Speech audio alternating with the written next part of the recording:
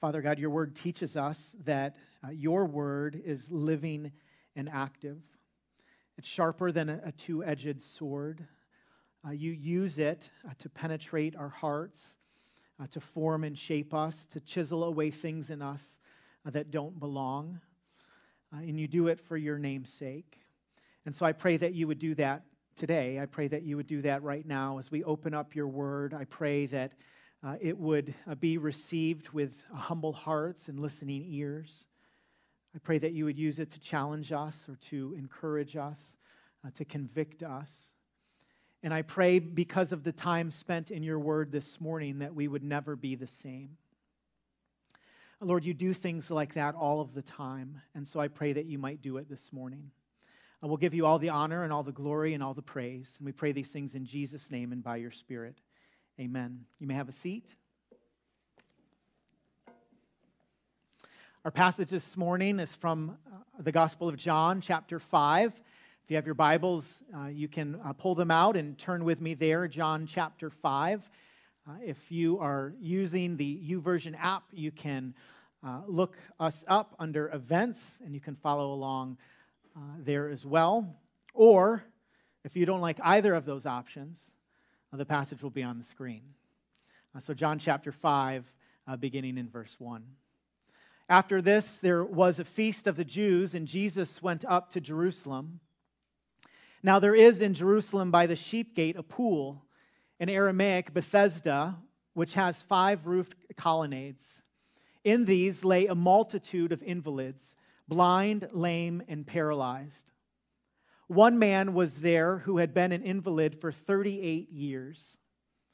When Jesus saw him lying there and knew that he had already been there a long time, he said to him, "Do you want to be healed?"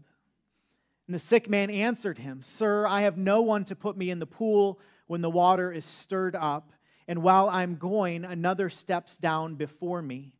Jesus said to him, "Get up, take your bed, and walk." And at once the man was healed, and he took up his bed and walked. Now that day was the Sabbath. So the Jews said to the man who had been healed, "It is the Sabbath, and it is not lawful for you to take up your bed." But he answered them, "The man who healed me, that man said to me, 'Take up your bed and walk.'" So they asked him, "Who was the man who said to you, 'Take up your bed and walk'?" Now the man who had been healed did not know who it was, for Jesus had withdrawn, as there was a crowd in the place. Afterward, Jesus found him in the temple and said to him, "See, you are well. Sin no more, that nothing worse may happen to you." The man went away and told the Jews that it was Jesus who had healed him. And this is why the Jews were persecuting Jesus, because he was doing these things on the Sabbath. But Jesus answered them, "My Father is working until now, and I am working." The Bible is a story about Jesus. And so it should come as no surprise to us that the Gospel of John is a gospel, good news about Jesus. Jesus is introduced from the get-go in John chapter 1, verse 1. In the beginning was the Word, and the Word was with God, and the Word was God. We read a beautiful poem in John chapter 1 that points to the excellency of Jesus. We're introduced to a character, John the Baptist, who really spent his days pointing other people to Jesus. He was a bit of a radical if you read his story. He spent his short days here on earth gathering others and pointing them to the Savior of the world. John chapter 1 uses 7 words or 7 titles to describe who Jesus is. John chapter 1 says things like Jesus was Rabbi, He was Messiah, He was the Son of God, He was the King of Kings. And when you read these titles for Jesus, you can't help but think to yourself, is that who He really is? People were asking questions about him, and so when Jesus ministers to the people, he has conversations with people, and he performs miracles in such a way that people were not left sitting on the fence in terms of what they believed about Jesus. They were forced to pick a side. Jesus was a fork in the road for people. He began to have conversations with people. He went to a wedding and performed a miracle. He headed to the temple and turned over the tables. He met with a religious leader late at night. He met a Samaritan woman by the well. And all these conversations and all these works of Jesus were so that people would believe that Jesus is the Christ, the Son of God, and that by believing, they would have life in his name. And so as we walk through the Gospel of John, we consider what took place in the life of Christ. We consider the works that he had done and the miracles he performed and the conversations that he had. And we too are encouraged, if not forced, to answer questions about who is Jesus. John chapter 5 is no different. Jesus meets a man, an invalid, at a pool who had been that way for 38 years. And he, in a moment, radically changes his life. If you were to look at John chapter 5, verses 1 through 17, they would function like a two-act play. Act 1 is the cure, and Act 2 is the confrontation. Act 1 is the cure. Jesus goes and cures and heals a man. It takes place at the place of mercy. Bethesda means mercy or grace. And so Jesus heads to the pool. It says, after this, there was a feast of the Jews, and Jesus went up to Jerusalem. Now there was in Jerusalem by the sheep gate a pool, an Aramaic called Bethesda, which had 5 roofed colonnades. In these lay a multitude of invalids, blind, lame, and paralyzed. So Jesus comes to the sheep gate in Jerusalem. There's a picture of it on the slide this morning. You can see the sheep gate in the background. In the foreground of the picture are 2 structures where the pool is located. This second picture shows a picture of where people believed this miracle took place. I had an opportunity to spend time here a number of years ago, and it is amazing to stand there and think that in this spot, Jesus spoke a word and changed one man's life forever. The text is kind of interesting. When you read it, you don't necessarily know exactly what is taking place at the pool, but you can sort of connect the dots as you read the passage. Maybe in your translation of the Scriptures, you notice that it goes from chapter 5, verse 3 to chapter 5, verse 5. If you have the NIV or the ESV, you'll notice that. I noticed that. I'm not a mathematician, but I know enough to go, hey, after verse 3 should be verse 4. But it's not there. And so I think to myself, what happened to verse 4 and why is it not there? Well, if you use the King James Version of the Bible, you'll stumble across verse 4. This is what verse 4 reads. For an angel went down at a certain season into the pool and troubled the water. Whatsoever then first, after the troubling of the water, stepped in was made whole of whatever disease he had. When you study how Scripture came together, copyists had thousands of Greek manuscripts that they would piece together. And because at the time there was not a printing press, people would write the Scriptures out. And occasionally a copyist who was writing the Scriptures out may put something in the margin that would seek to clarify a verse or a passage that might cause the reader to go, what's going on there? The earliest manuscripts that we have do not include verse 4, but it seems like a copyist at some point came in and sought to bring some clarity in terms of what was happening here. Well, what was happening? Well, what was happening was many people believed that at this pool, an angel would come and stir the waters or trouble the waters, and the first one into the pool would be healed. The Greeks believed that there were pools that had healing powers. Some people, when they read this passage, believe that there were hot springs in this place and there were healing powers in the water, and people would go in and be healed. Still, other people would suggest, no, there was an angel who would come and stir the waters, and so, man, if you're not first, you're last, and so I need to get in there first. There's a man who had been an invalid for 38 years, and he was at the pool, and there were a multitude of people at the pool, the place of mercy. And each and every person there, even though we do not know their stories, you can imagine they wanted to be well. And this man was no different. So, place of mercy, Act 1, Scene 1. Act 1, Scene 2, we're introduced to this one man. It says in verse 5, one man was there who had been an invalid for 38 years. One man. Just one man Jesus focuses in on. There's a number of people there who are sick. The text tells us there's a multitude of invalids. Everyone has a different story. But Jesus fixes his eyes on this one man. I can't imagine his life or his experience. All of us here this morning have experienced sickness or illness. You've had the flu.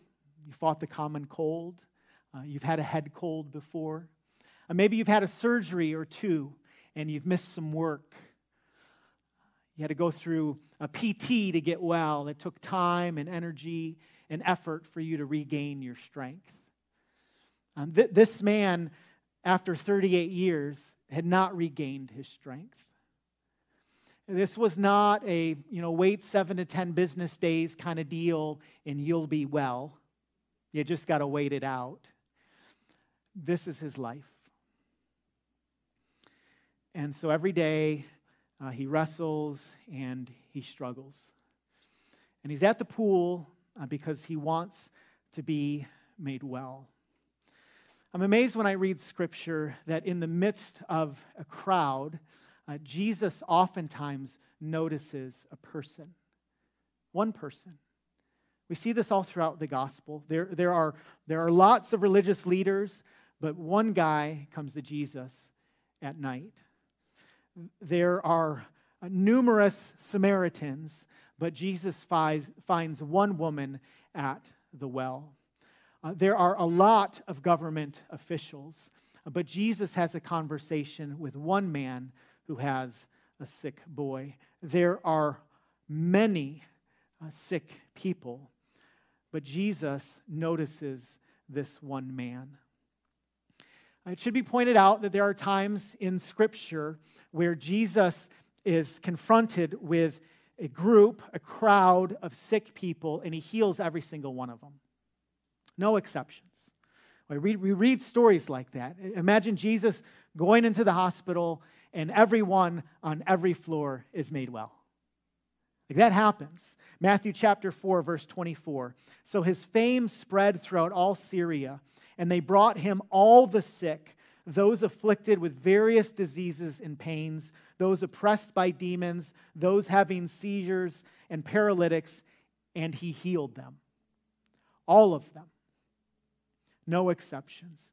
Luke chapter 4, verse 40. Now when the sun was setting, all those who had any who were sick with various diseases brought them to Jesus, and he laid his hands on every one of them and healed them.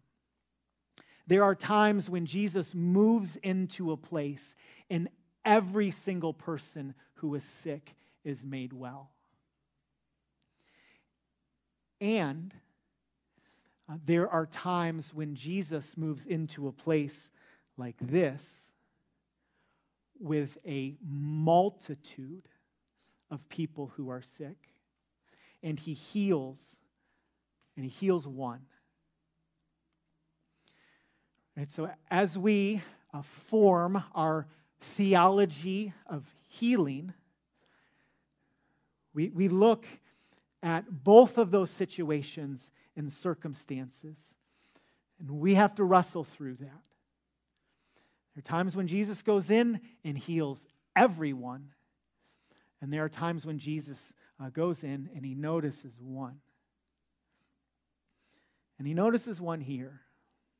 He notices this man. One man and one question. This is scene 3, verse 6. When Jesus saw him lying there and knew that he had already been there a long time, he said to him, "Do you want to be healed?" It's kind of a strange question, isn't it? Every time I read it, it strikes me as a bit odd. The man was an invalid for nearly 40 years.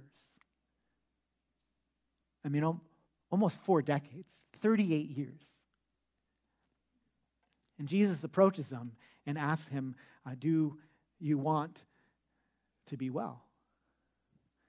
And I would think the answer to that question would be, yeah, of course I want to be well. My father-in-law jokingly will say at times, "You know, James, there are just certain things in life that you don't have to pray about." He says it tongue-in-cheek. Like this right here, if I was sick for 38 years and dependent upon others and battled illness every single minute of every single day for 4 decades, and someone said, "Hey, do you want to be well?" Yes. Yes, I do. But it's an interesting question. Many commentators suggest that Jesus is what he is getting at with this man is telling him life as you know it is about to change. And so your old way of living and operating must change with it. Life is going to look different for you. I can't imagine what this is like. The closest that I could come in thinking of an illustration was when I tore my ACL in an adult soccer league chasing after a very fast girl. And she was fast. And I tore my ACL. I went through the whole thing and had tests done. Hey, we're going to need to repair your ACL. And I had the surgery. And I would go to PT 3 times a week and see my physical therapist. And he put me on a bike and he started stretching me and he had me move my knee, my left knee. That was my bad knee. At least that's what I would call it. And eventually he got to the point where he would ask me to do things. He'd be like, "James, I need you to hold this weight. I need you to sit down on the bench behind you, but just stand on one leg." And I said, "Do you want me to stand on my good one or my bad one?" And he said, "James, they're both good. They're both good. We fixed your ACL. It's not bad anymore." Well, when it was bad, I had reason not to do certain things that were healthy. I didn't have to work out. Torn ACL. Can't work out. I got a bum knee. Well, all of a sudden, I didn't have a bum knee anymore. And my physical therapist said, you can't use that excuse anymore. Like you're well. Life's going to be a little different. Jesus asked the man, do you want to be well? I mean, if you're well, if you're no longer here, if you're out in the world, you can't come back here. You can't go, "Well, I would, but I can't." No, you can. Life's going to be different. Do you want to be well? One commentator notes it's possible that this man had become satisfied in his state of inertia, having learned to depend on others to tend to his needs. In that case, Jesus' question likely was intended to warn him that being healed would bring radical life changes. There would be no more handouts, no more assistance. Instead, he would have to be productive. He would have to function in society where he had been unable to be productive for 38 years. We're not specifically told why Jesus asked this question, but he did.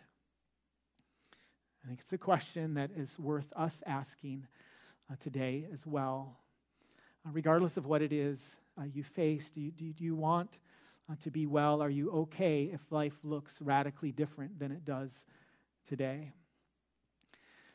There is a story that takes place at a place of mercy with one man and one question, but he brings up one problem. Jesus asks him, "Do you want to be well?" And the sick man, verse 7, answered him, "Sir, I have no one to put me into the pool when the water is stirred, and while I am going, another steps down before me." Well, what's the problem? The problem in this man's eye is that healing is in the pool. I'm here, and I need to get there. And I can't get from here to there without someone taking me to the pool. Theologian D.A. Carson said verse 7 reads less as an apt and subtle response to Jesus' question than as the crotchety grumblings of an old and not very perceptive man who thinks he is answering a stupid question. Man is not desperate for Jesus to heal him. He doesn't even know who Jesus is. Jesus asks him if he wants to be well, and he essentially looks at Jesus and says, "I can't be well because I can't get in the water." What kind of question is that? He is not acknowledging Jesus as the Savior of the world. He has no idea that living water is right in front of him. And he doesn't need to make it into the perceived healing water to be made well. It would be the equivalent of Warren Buffett approaching you with your little debt and you saying to him, "I want to get out of debt, but I just can't find a side hustle. Man, I've looked and nobody will call me back." When all you have to do is say, "Warren, if I can call you that, I have a need, and you have what I need. Will you help me?" But that man doesn't do that. He doesn't know the power of Jesus' words. He doesn't know who Jesus even is. And so he answers Jesus in a bit of a snide way. Do I want to be well?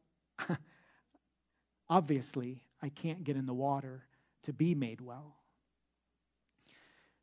And so Act 1 continues.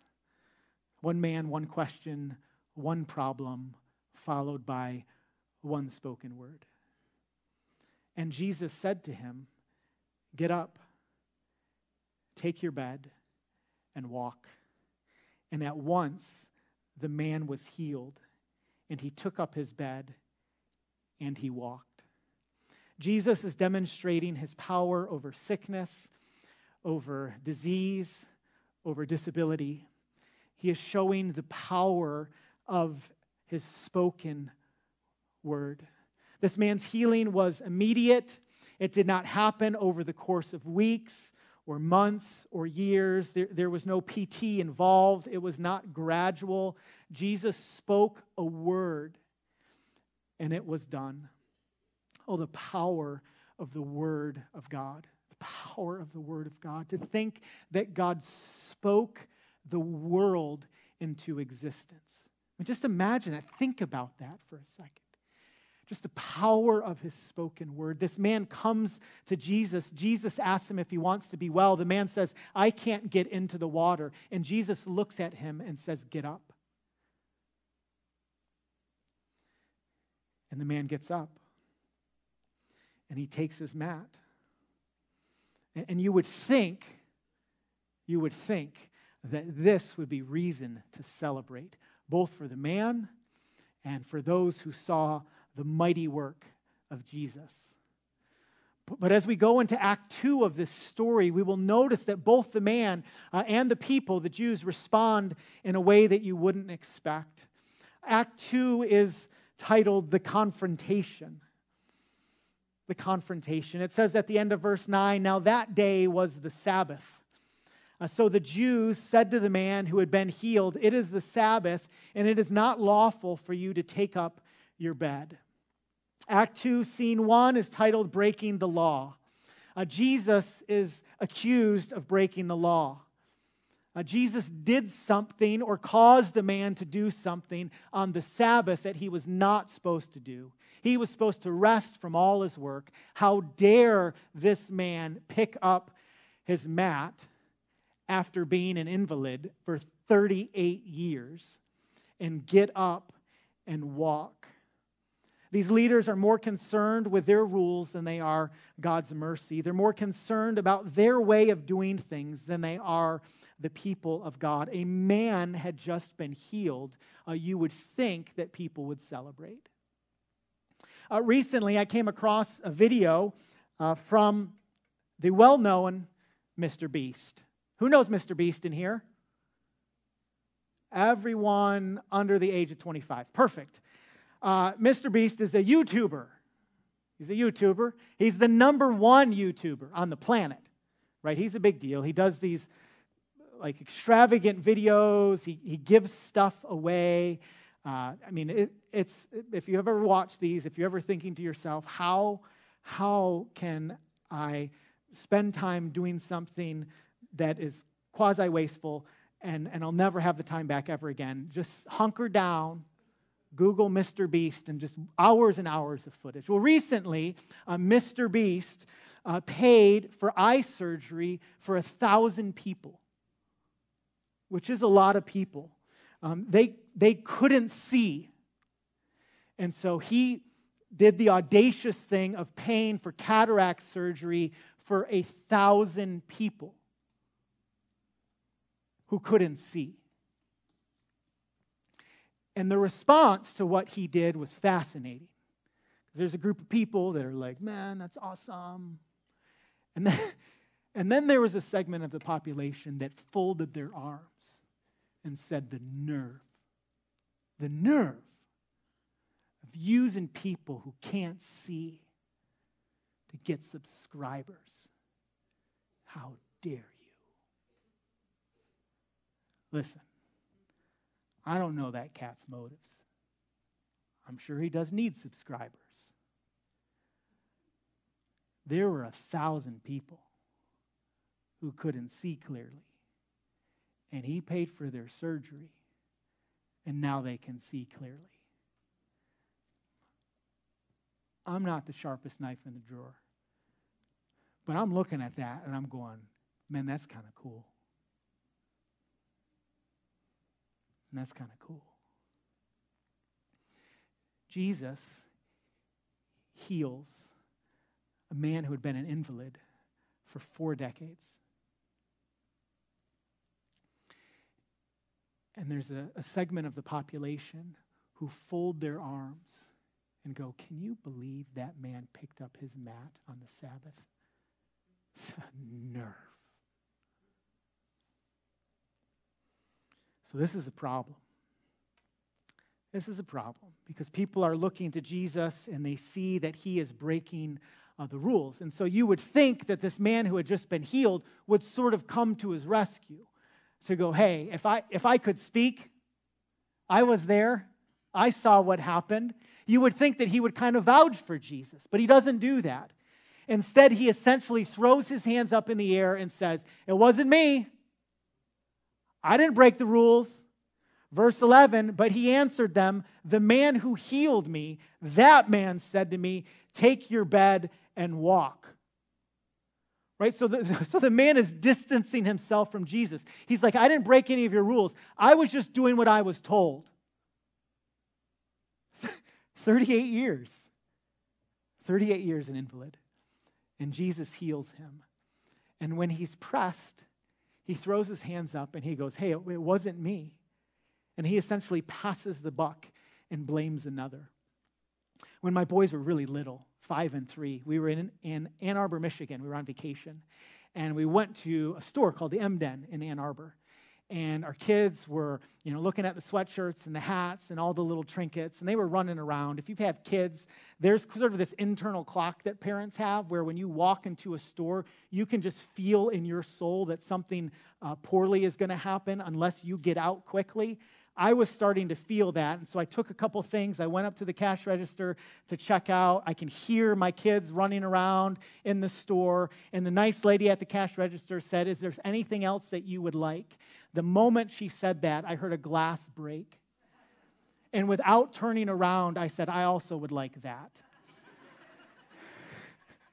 Sure enough, I turn over and I see Noah, he's like 3 years old at the time. He's standing over what was a Michigan champagne glass that is in 1,000,000 pieces on the ground. And she said, "It's okay.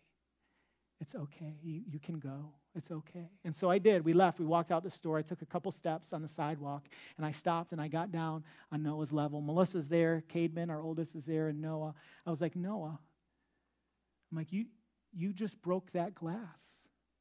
And he looked at me, and he said, "No, I didn't."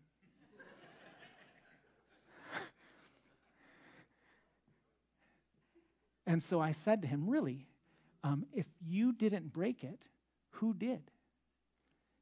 And he looked at Melissa and said, "She did it." I mean, he's like 3 years old, right? That picture has been transpiring since the garden. "Lord, it wasn't me. She did it. That woman that you gave to me, it was her fault." This man is pressed. People are going, "Hey, it's the Sabbath. You picked up your mat. You know you're not supposed to pick up your mat. What happened?" He's like, someone said to me, "Get up and walk," and so I did. Which is amazing. It's just amazing to think about. Scene 3, then, who is the man? He says it wasn't me. Then who was it? Who did this? Verse 12, they asked him, "Who is the man who said to you, 'Take up your bed and walk'?" Now the man who had been healed did not know who it was, for Jesus had withdrawn, as there was a crowd in the place. So this man knew that he had been healed, but he didn't know who healed him. This here is the dictionary definition of a non-faith healing. I mean, you've heard of faith healing. You've heard of faith. You believe the power of Jesus to heal. God does heal. Matthew 9:22, Jesus turned and seeing her, he said, "Take heart, daughter, your faith has made you well." And instantly the woman was made well. Luke 17:19, and he said to him, "Rise and go your way. Your faith has made you well." Luke 18:42, Jesus said to him, "Recover your sight. Your faith has made you well." Matthew 8:13, and to the centurion, Jesus said, "Go, let it be done for you as you have believed." And the servant was healed at that very moment. There are times in Scripture where people have faith in the power of Jesus, in Jesus, to heal. And God, Jesus, miraculously heals him. There's times where we read instances in the Bible where that takes place. This is not one of them. It's not. It's not one of them. This man had no perceived faith in Jesus. He wasn't trusting in Jesus, in his power over sickness or disease or death. Jesus asked him if he wanted to be well, and he said, "I got to get into the water." So he has zero faith. Zero. He doesn't even know who Jesus is when he was asked. He's like, some guy did it. I don't know who it was. The point here isn't to point out that Jesus only cares about one sick man and not the others. It's not to say that faith in the power of Jesus isn't important, that we shouldn't long for that. But John is clearly highlighting the mercy of Jesus to a man who had done nothing to deserve it. He didn't earn his healing. He didn't. He didn't believe his way into healing. He didn't speak it into existence. Jesus saw him, he approached him, and Jesus spoke a word over him, and he was made well. That's how it happened. This shows us the mercy of God. God's mercy in pursuing people who are far from him and drawing them near. Jesus is not done with this man, though. The story is not over. If that's scene 3, scene 4 is this confrontation between holiness and healing, and we're taught that in God's eyes, holiness is greater than healing. Spiritual holiness is greater than physical healing. Verse 14, afterward, Jesus found him in the temple and said to him, "See, you are well. Sin no more, that nothing worse may happen to you." Jesus is not done with this man. Not because the man sought out Jesus, but because Jesus sought him out. He wasn't hunting for Jesus. He wasn't looking around going, where have you seen? Jesus found him. And he goes to the man, and he doesn't high five him. He doesn't take selfies with him, like, let me see you move, There was none of that. Jesus instead says to the man something that you wouldn't expect. But maybe that's expected. Jesus looks at him and says, "See, you are well. Sin no more, that nothing worse may happen to you." There is something in life that is greater than physical healing. Physical healing is significant. It is. It is not insignificant. To be sick and to be made well is a joyous thing. To be able to experience that, even in part, is awesome. But there is something greater. Don't get me wrong. To see a sick child made well or a dying child made well, to see someone who is blind be given their sight, to experience the lame, to leap, cancer that is cured, when sickness departs and leaves you, that is not insignificant. Oh, that is huge. Physical healing is not insignificant. It is massively significant. But there is something in life that is more significant. There is something in life that is more important than being physically made well. To know God, to know him, to know the God of the universe, to be given faith in him is better than physical healing. See, you are well. Now sin no more, that nothing worse may happen to you.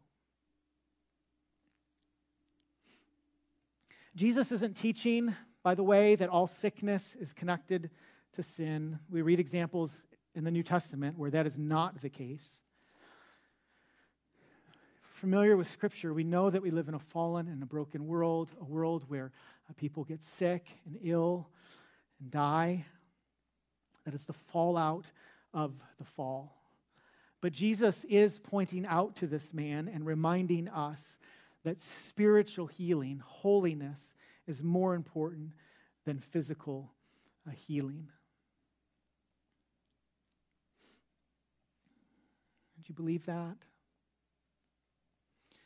Do you believe that to have Jesus, to know Jesus, to be loved by Jesus, to be cared for by Jesus, is better than physical healing or deliverance? It is. Scene 5. Jesus demonstrates that he is the Lord of the Sabbath. The man went away and told the Jews that it was Jesus who had healed him. And this was why the Jews were persecuting Jesus, because he was doing these things on the Sabbath. But Jesus answered him, "My Father is working until now, and I am working." The Sabbath was introduced in God's story in Exodus chapter 20. The Sabbath was delivered to Moses by God. It was intended to be a blessing for people. Scripture teaches us that the Sabbath was made for man and not man for the Sabbath. A Sabbath was an opportunity, it is an opportunity for people to rest from their normal work, to be still and to be reminded that God is running the universe and he's doing an okay job without us. And that's a good thing. And that's a really good thing. But these folks came to the conclusion that they were going to set some rules and regulations on top of the rules and regulations that were already in place and call people to follow them. And if they didn't follow them, there was going to be a problem. And so this man who lifted up his mat after he was healed broke their rules and regulations because he was working. You can't just go pick up a mat. Can you? Jesus is telling the people, you've missed the point. My Father, which was a bold statement, my Father is working until now. My Father's working. Right? He doesn't take a long weekend. He's working now. And then Jesus makes the bold claim, and I am working, or I am working also. Jesus is claiming to be God here. And this is what is getting Jesus in trouble. Not the fact that Jesus just performed miracles, or he was kind to others, or had wonderful teaching. The fact that he came and he was calling people to himself. He was claiming to be God. And it ticked people off. And we're going to see as we continue in on this story that this is what is going to get Jesus killed. People are going to get to the point where they're not going to take it anymore. Where they're going to say, enough is enough. But we're not there yet. Right now, we just have a miraculous act by Jesus and a conversation with an invalid who had been made well. We see in this story that Jesus is all-powerful. Jesus is merciful. Jesus is God. So the question for you and for me this morning is, will we submit to Jesus? Will we submit to his word and to his way? Or will we make a decision to do life on our own terms? John wrote this book with an intended purpose in mind. He wrote in John chapter 20, verse 31, "These things are written so that you might believe that Jesus is the Christ, the Son of God, and that by believing you may have life in his name." It is my hope and prayer that we as a people would see Jesus for who he is, the Christ, the Son of God, and that we would believe, and that by believing we would have life in his name. So this is what I want us to do this morning. I'm going to ask the team if they would to come forward as we prepare our hearts for worship. And I want us just to spend a minute or two in silence and quietness. Henry's going to pray. And I want you to reflect on this story, and I want you to reflect primarily on Jesus. And ask yourself the question, what does God want me to do with what I heard today? What does God want me to do with what I heard today? Maybe walking through this story, you are reminded of your own sickness that you're battling or that you're facing. And maybe this time just becomes a time for you to bring that to the Lord again. He's not surprised by it. He's not caught off guard by it. He knows. Just bring that to the Lord and pray that God would bring healing to your life. Maybe this time for you is an opportunity to simply ask the question, do I want to be well? That thing, the sin, the temptation, the addiction, the thing that I'm clinging to, that I'm holding on to, that brings so much definition to my life. Do I want to be well? Am I okay if my life looks completely different when I roll out of this place? Maybe for you, this time of reflection is just simply a time to ask, do I know Jesus as Savior? He is revealing himself to us in his word. Do we believe him and take him at his word? Do we believe that Jesus is the Christ, the Son of God? It is my hope and prayer that we would. And so if you would, just bow with me and pray just for the next couple minutes and have this time to do business with the Lord.